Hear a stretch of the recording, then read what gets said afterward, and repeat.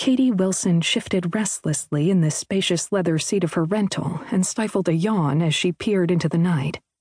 The bright headlights on the SUV sliced through the dark and illuminated the quiet, seaside streets.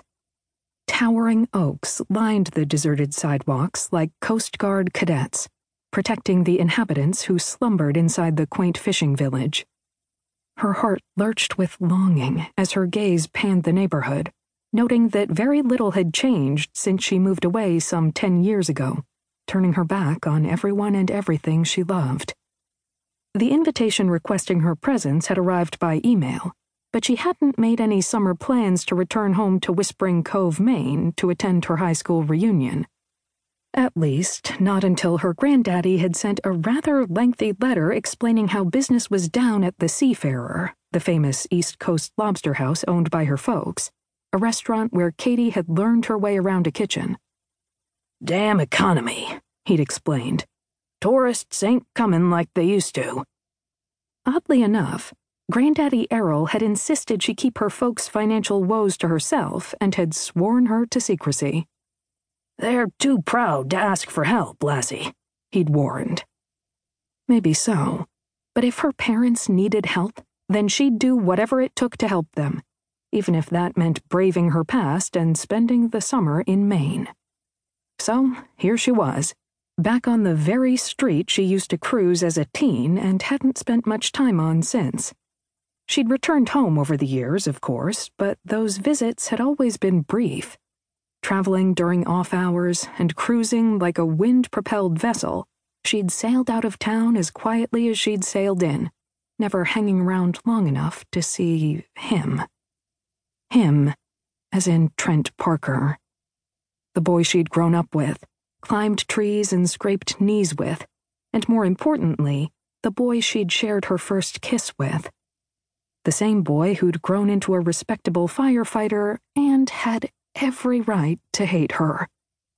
God, what would it be like to face him after all these years? As Katie thought about him, and the reason for their premature breakup, need prowled through her veins and a lump pushed into her throat. The last 10 years hadn't been all they were cracked up to be. She'd left the quiet, unhurried streets of Whispering Cove behind and made her way to Chicago, where her exceptional culinary skills had landed her a much-coveted spot on daytime TV hosting her very own cooking show.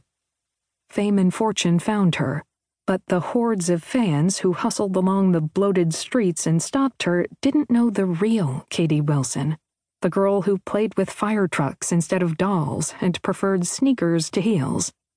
No, those people only knew her TV persona, Kathleen Wilson, celebrity chef extraordinaire.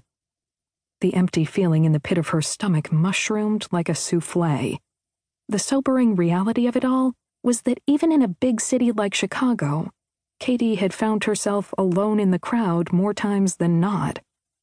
And she hated to admit to the people she'd turned her back on that her life wasn't all glitz and glamour. Deep down, she longed to be home. Now, with her contract up for renewal and her show on hiatus for 8 long weeks, she had one hell of a big decision to make, because when it came right down to it, she knew life in the fast lane wasn't for her. Then again, with waning viewership, she wasn't even sure the network would want to renew her for next season. Despite all that, she yearned to be surrounded by caring, down-home folk, the kind only found in Whispering Cove. Behind her, Katie heard the roar of the ocean, the sound wrapping around her like an old familiar sweater, cocooning her in a blanket of warmth and safety. Why had it taken her so long to appreciate the beauty and comfort in her own backyard?